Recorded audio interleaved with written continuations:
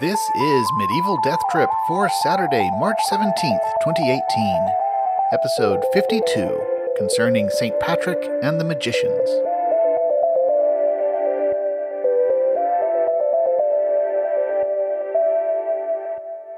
Hello and welcome to Medieval Death Trip, the podcast where we explore the wit and weirdness of medieval texts. I'm your host, Patrick Lane, and this is a sort of surprise episode, coming so close on the heels of the previous one, but it's a special episode in honor of St. Patrick's Day. This one's going to be a bit more text than commentary. I've spent a lot of time over the last few weeks reading about the court of Henry II for our Walter Map episodes, and learning a lot of stuff that I ended up not really using in those episodes, though I have no doubt it will come in handy later. But that's left me with not as much time to dive deeply into the history of St. Patrick. And it's a bit of a thorny history, as there's a lot of legend to sift from history, and history to extract from legend. To make things even trickier, Patrick is one of these figures who has a lot of partisans, both in medieval history and modern, with different agendas, and on top of that, today's story in particular is entangled with representations of pagan Ireland, another side of debate with fervent partisans. Honestly, I don't feel well informed enough to even decide which authorities are the most clear-sighted on some of these points, so the upshot is that we can focus on the text and keep the commentary lighter. Lighter, but not absent, so a bit of table setting. Let's scout out that border between myth and history a little ways. There's a great image from an 1883 article by Munir Conway, who writes, "Turning now from the probable to the mythical Patrick, we find a figure which resembles a man only as the Trojan horse resembled a horse. He is full of armed men, a compendium of controversies." It's not really news to anyone anymore, I hope, that two of St. Patrick's most famous accomplishments are mythical. There was no driving of the snakes out of Ireland. Ireland never had snakes. That's a story that appears in the 12th century, nearly 700 years after Patrick's death. Though Conway's article mentions a theory that this miracle story might be a distorted echo of Patrick actually driving out a sect of serpent worshippers from Ireland. This theory originated with Dr. John Samuel Finney, a notable Victorian architect, antiquarian, and eccentric, who apparently had a fascination with prehistoric serpent worship. I haven't been able to get a clear sense of the status of this theory among modern scholars, but given that Dr. Finney imagined a common ancestry behind prehistoric serpent mounds in Europe and similar mounds in the Americas, I'm guessing that his theory has not prospered under rigorous modern investigation. That said, the little bit of reading I've done on him kind of makes me want to find an occasion to do an episode where we can feature Dr. Finney a little bit more. Anyway, Patrick's other iconic act, the use of the shamrock to illustrate the Trinity, is also pretty widely debunked. It's first recorded in the 1700s. But what about Patrick as the great Christianizer of Ireland? Well, it is fair to say that he planted a lasting seed of Christian belief, but the impression that he converted Ireland to Christianity is pretty far off the mark. It took the rise of monasticism in Northern Europe 2 centuries after Patrick, before Christianity became a majority religion in Ireland. In fact, there was a long-standing debate about whether Patrick really existed at all, and part of the case against Patrick is that he isn't mentioned substantively by any of the major church historians of the early Middle Ages. Bede writes about St. Columba and a predecessor of Patrick, a missionary named Palladius, but appears to have no knowledge of Patrick at all, which certainly seems a bizarre omission if Patrick was Ireland's greatest missionary. That said, the reality of a historical Patrick seems to be pretty well accepted at this point. Partly that's because we do have texts that he wrote. In fact, they're some of the only 5th century documents from the British Isles to survive. Patrick has his Confessio, an autobiographical testament in a similar vein as Augustine's Confessions, though plainer and shorter, and we also have a letter that he wrote. We also have a couple of very interesting biographies, though these were written down about 200 years after his death.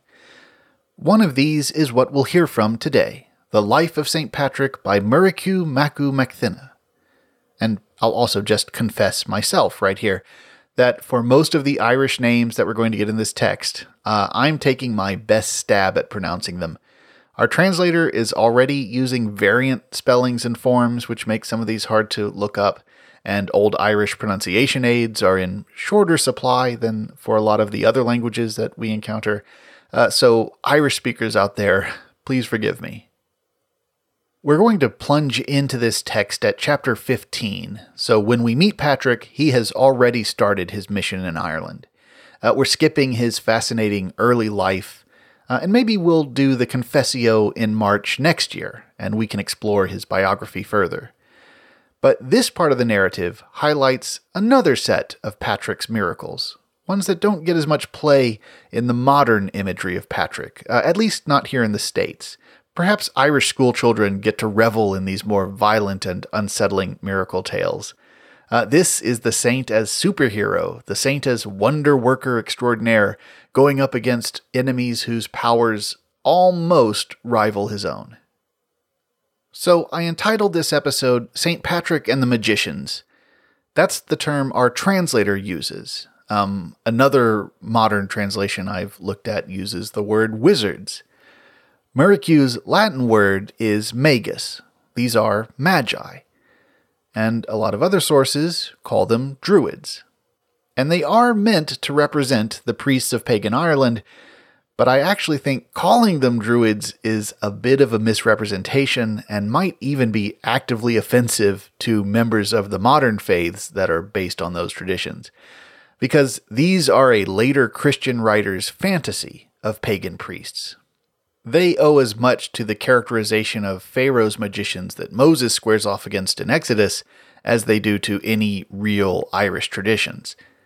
In fact, I was dead certain I was going to find that the same word, magus, is used in the Latin Vulgate to describe Pharaoh's wonder workers, but I was wrong.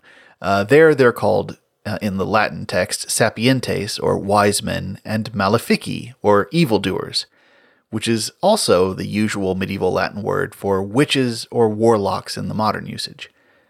I'm not quite sure what connotations magus would have had for Murrochú's audience if it's less negative than malefici, but it does at least lead by a natural etymological path to our translator's choice of magician. Magus, magician. Another quick textual note is that the place Murrochú calls Timoria is the Latin form of the Hill of Tara in County Meath, which was the traditional seat of the High Kings of Ireland. And so let's get on into the text. The historian John Morris calls Murrochú's Life of St. Patrick, quote, a plain factual narrative as accurate as half-forgotten memories could permit. After you hear today's excerpt, you can decide if you agree with that statement. Personally, I'm left scratching my head a little bit. I think a somewhat more accurate description comes from Alan Hood, who says that, quote, Murrochú's style can have a curiously clotted texture, referring to the author's somewhat overwrought Latin. Fortunately, we're getting it in English translation, of course, from Newport J.D. White, who published the following text in 1920.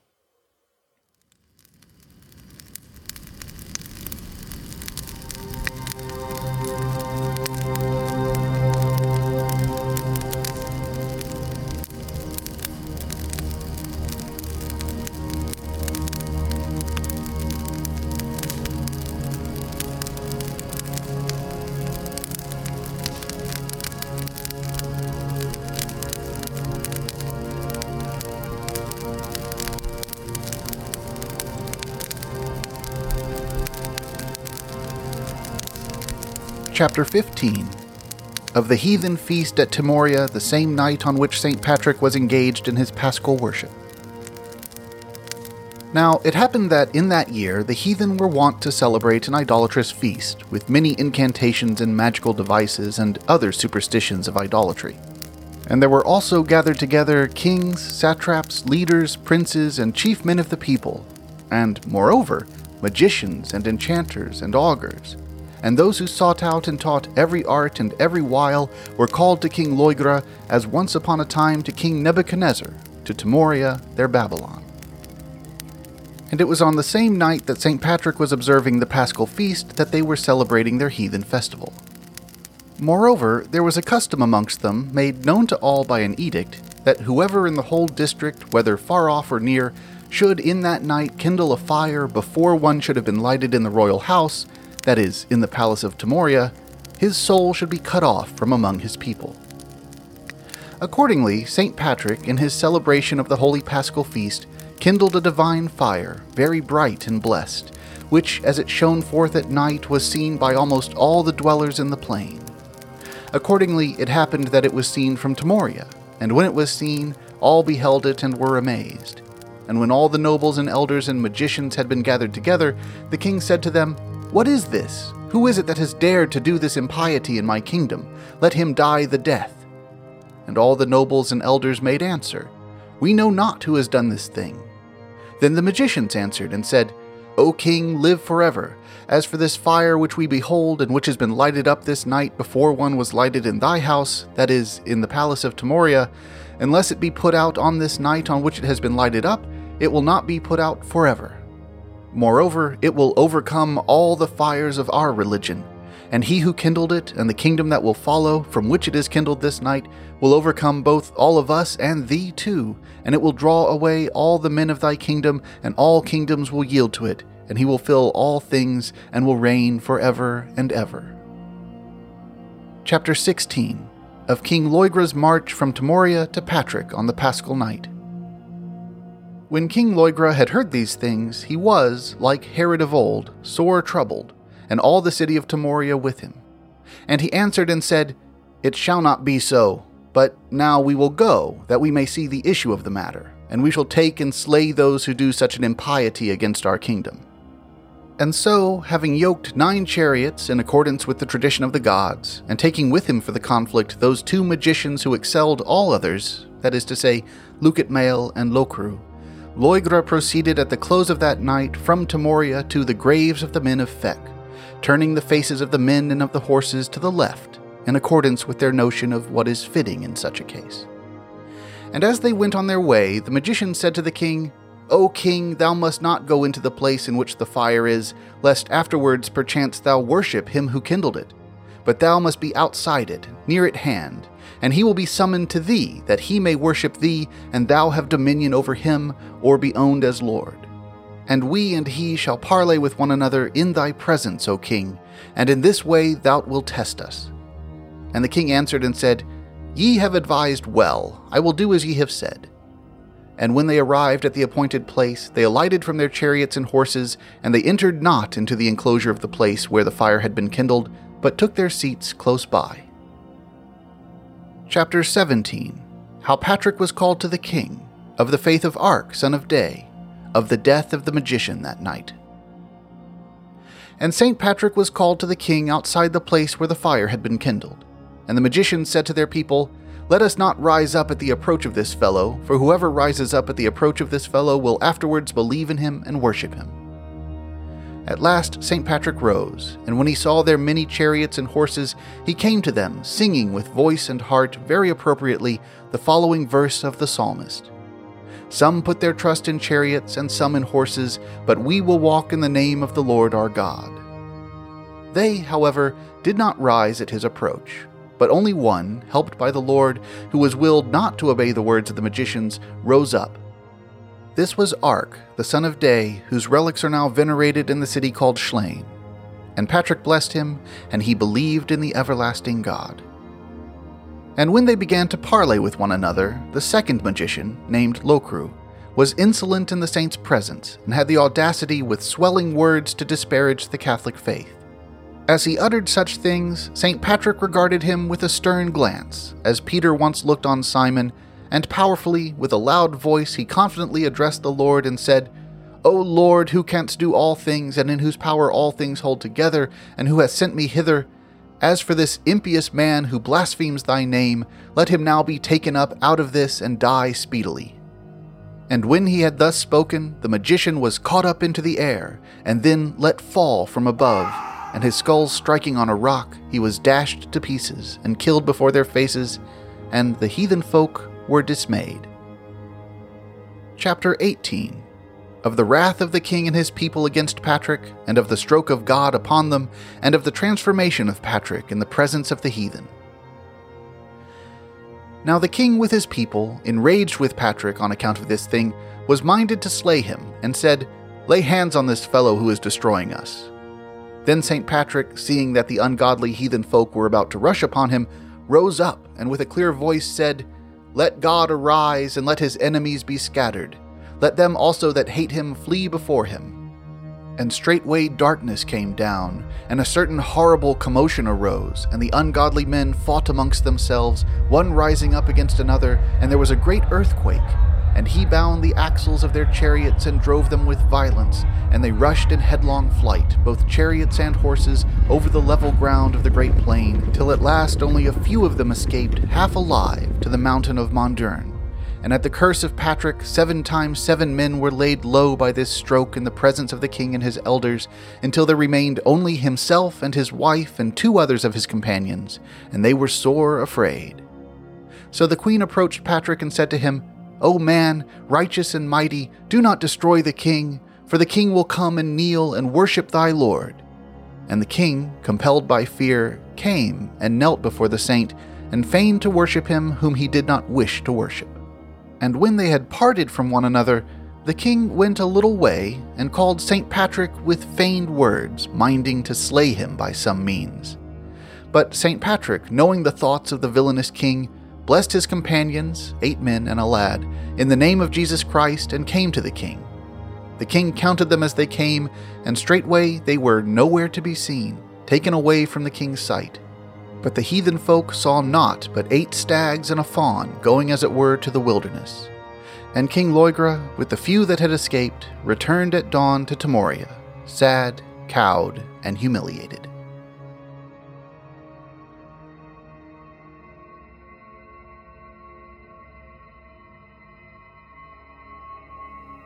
Chapter 19.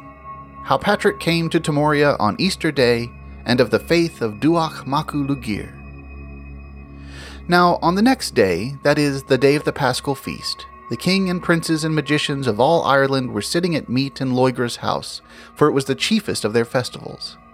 And as they were eating and drinking wine in the palace of Timoria, and some were talking and others thinking of the things which had come to pass, St. Patrick came with 5 men only, the doors being shut, like we read about Christ, to contend for the holy faith and preach the word of God in Timoria before all the tribes of the Irish people there gathered together.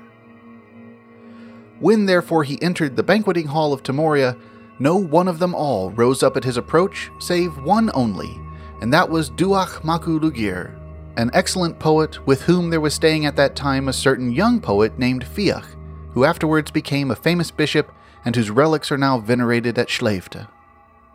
This Duach, as I have said, alone of the heathen folk, rose up in honor of St. Patrick, and the saint blessed him, and he was the first to believe in God that day, and it was counted unto him for righteousness. So when Patrick appeared, he was invited by the heathen to partake of food, that they might prove him in respect of things that should come to pass. He, however, knowing the things that should come to pass, did not refuse to eat. Chapter 20. Of the contest of Patrick with the magician on that day, and of his wonderful miracles. Now, while all were feasting, the magician Lucatmael, who had taken part in the contest at night, was eager even that day when his comrade was dead, to contend with St. Patrick. And, to make a beginning of the matter, he put, while the others were looking, somewhat from his own vessel into Patrick's cup, to try what he would do.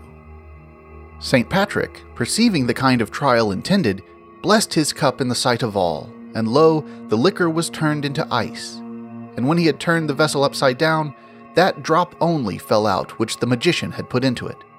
And he blessed his cup again, and the liquor was restored to its own nature, and all marveled. And after the trial of the cup, the magician said, "Let us work miracles on this great plain." And Patrick answered and said, "What miracles?" And the magician said, "Let us bring snow upon the earth." And then said Patrick, "I do not wish to bring things that are contrary to the will of God." And the magician said, "I shall bring it in the sight of all." Then he began his magical incantations, and brought down snow over the whole plain to the depth of a man's waist, and all saw it and marveled. And St. Patrick said, "Lo, we see this thing, now take it away." And he said, "I cannot take it away till this time tomorrow." And the saint said, "Thou art able to do evil, but not good. I am not of that sort." Then he blessed the whole plain round about, and the snow vanished quicker than a word could be uttered, without any rain or cloud or wind, and the multitude shouted aloud and marveled greatly. And a little after this, the magician invoked his demons and brought upon the earth a very thick darkness as a miracle, and all murmured at it. And the saint said to him, "Drive away the darkness." But he could not in this case either. St. Patrick, however, prayed and uttered a blessing, and suddenly the darkness was driven away, and the sun shone forth, and all shouted aloud and gave thanks. Now, when all these things had been done by the magician and Patrick in the sight of the king said to them, "Throw your books into the water, and we shall worship him whose books come out unharmed." Patrick replied, "I will do it." But the magician said, "I do not wish to enter into a trial by water with this fellow, for water is his god." He had evidently heard of baptism by water given by Patrick. And the king answered and said, "Throw them into fire." And Patrick said, "I am ready." But the magician, being unwilling, said, "This man worships as his god water and fire, which turn about every alternate year." And the saint said, "That is not so. But thou thyself shalt go, and one of my lads shall go with thee, into a house separated and shut up, and my garment shall be around thee, and thy garment around me, and thus shall ye together be set on fire, and ye shall be judged in the sight of the Most High." And this suggestion was adopted, and a house was built for them, whereof one half was built of green wood, and the other half of dry. And the magician was put into the part of the house made of green wood, and one of St. Patrick's lads, named Beninius, was put with magician's robe into the part that was made of dry wood. The house was then shut up from the outside and set on fire before the whole multitude.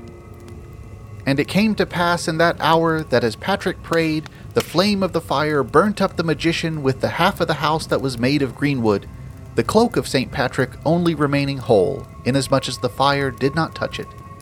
Beninius, on the other hand, was fortunate with the half of the house that was made of dry wood, for as it is told about the 3 children, the fire did not touch him at all, nor was he alarmed, nor did it do him any harm. Only the cloak of the magician which was around him was, by the will of God, burnt up. And the king was greatly enraged against Patrick because of the death of his magician, and he almost rushed upon him, minding to slay him. But God hindered him. For at the prayer of Patrick and at his cry, the wrath of God fell upon the ungodly people, and many of them perished.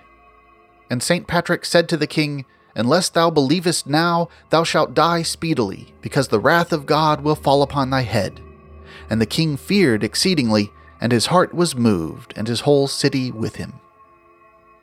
Chapter 21 of the conversion of King Loigra, and of the words of Patrick concerning his kingdom after him. And so when the elders and all his senate were gathered together, King Loigra said to them, "It is better for me to believe than to die." And after taking counsel, he believed on that day by the advice of his friends, and turned to the everlasting Lord of Israel. And there many others believed as well. And St. Patrick said to the king, "Because thou didst withstand my teaching, and was a stumbling block to me, although the days of thy reign shall be prolonged, nevertheless none of thy seed shall be king forever."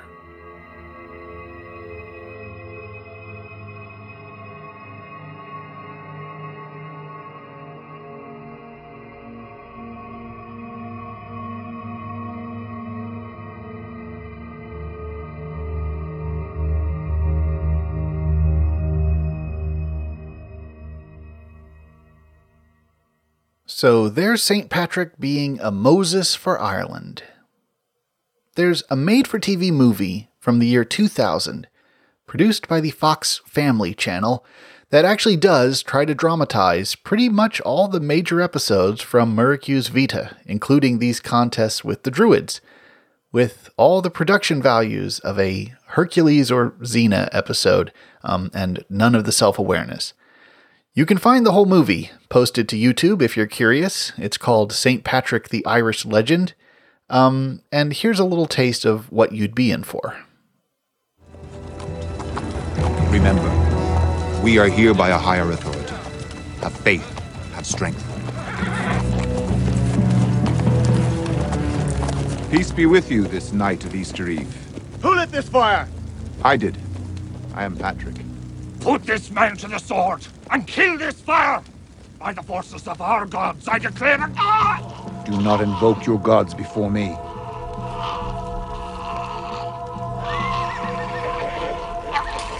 Lay. Be gone!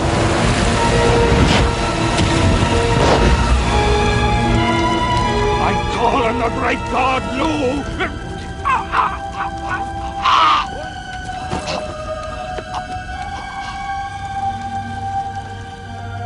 He's dead. Kill that man! Tell your king I wish to speak with him. Tell him I have come to lead the Irish people out of a world of darkness into a world of light.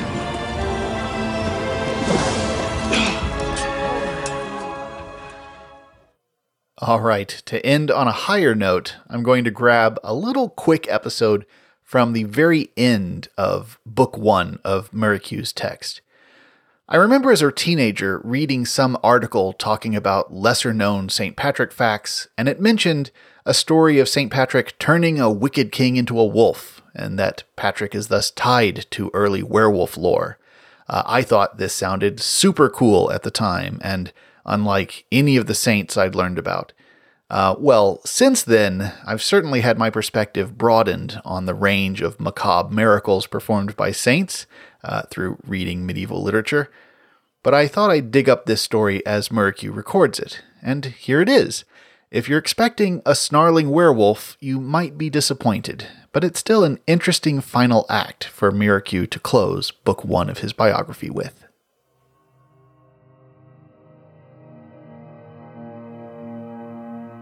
Chapter 29 of the Conflict of St. Patrick with Coroticus, King of All. I will not pass over in silence a certain wonderful deed of Patrick's.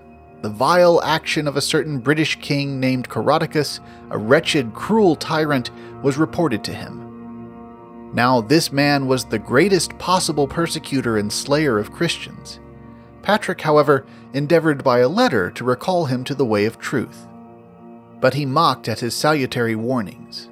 When, however, this was reported to Patrick, he prayed to the Lord and said, "O God, if it be possible, banish this faithless man both from this world and the world to come."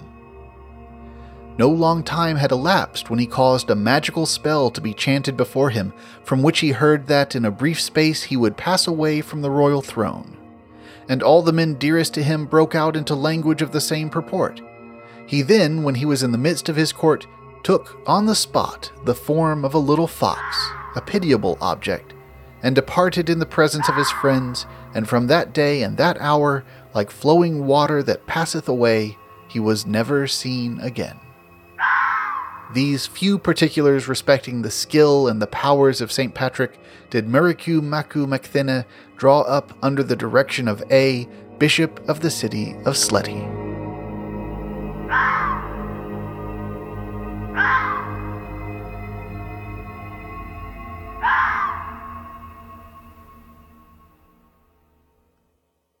Okay, our mystery word, albeit only a few days old, is still Oscar, with a lowercase o, but that doesn't actually matter all that much, because this word does connect to the name.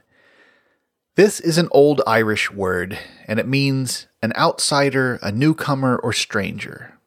It has an opposite partner in the word tascar, meaning company. Oscar is not company, not of the household.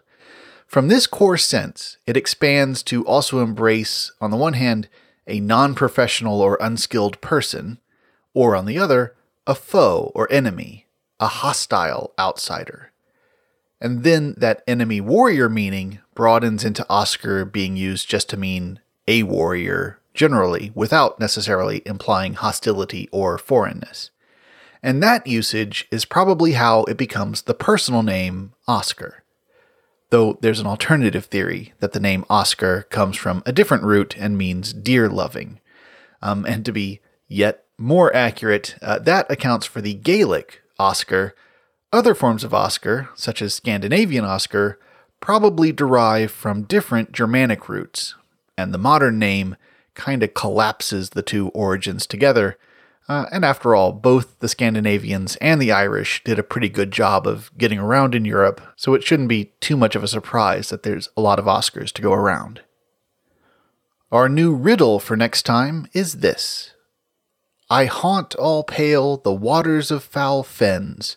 Fortune has fashioned me a bloody name, for greedy gulps of red blood are my fare, no bones or feet or arms at all have I, yet bite with three-forked wounds unlucky men, and by health-bringing lips thus conquer care. I'll be back with the answer next episode, which is not going to be arriving quite as miraculously fast as this one has. But while you're waiting, you can talk to me in all the old haunts. I'm at Twitter @MDTPodcast, and I'm reachable by email at patrick@medievaldeathtrip.com. And at the website, medievaldeathtrip.com, you can find more information about all of our episodes, including references, and you can leave comments there too. Though Twitter is definitely the more happening place for interactions these days, if I'm being honest. But I'm happy to hear from you in whatever forum you prefer. So, happy St. Patrick's Day, Sláinte, and thanks for listening.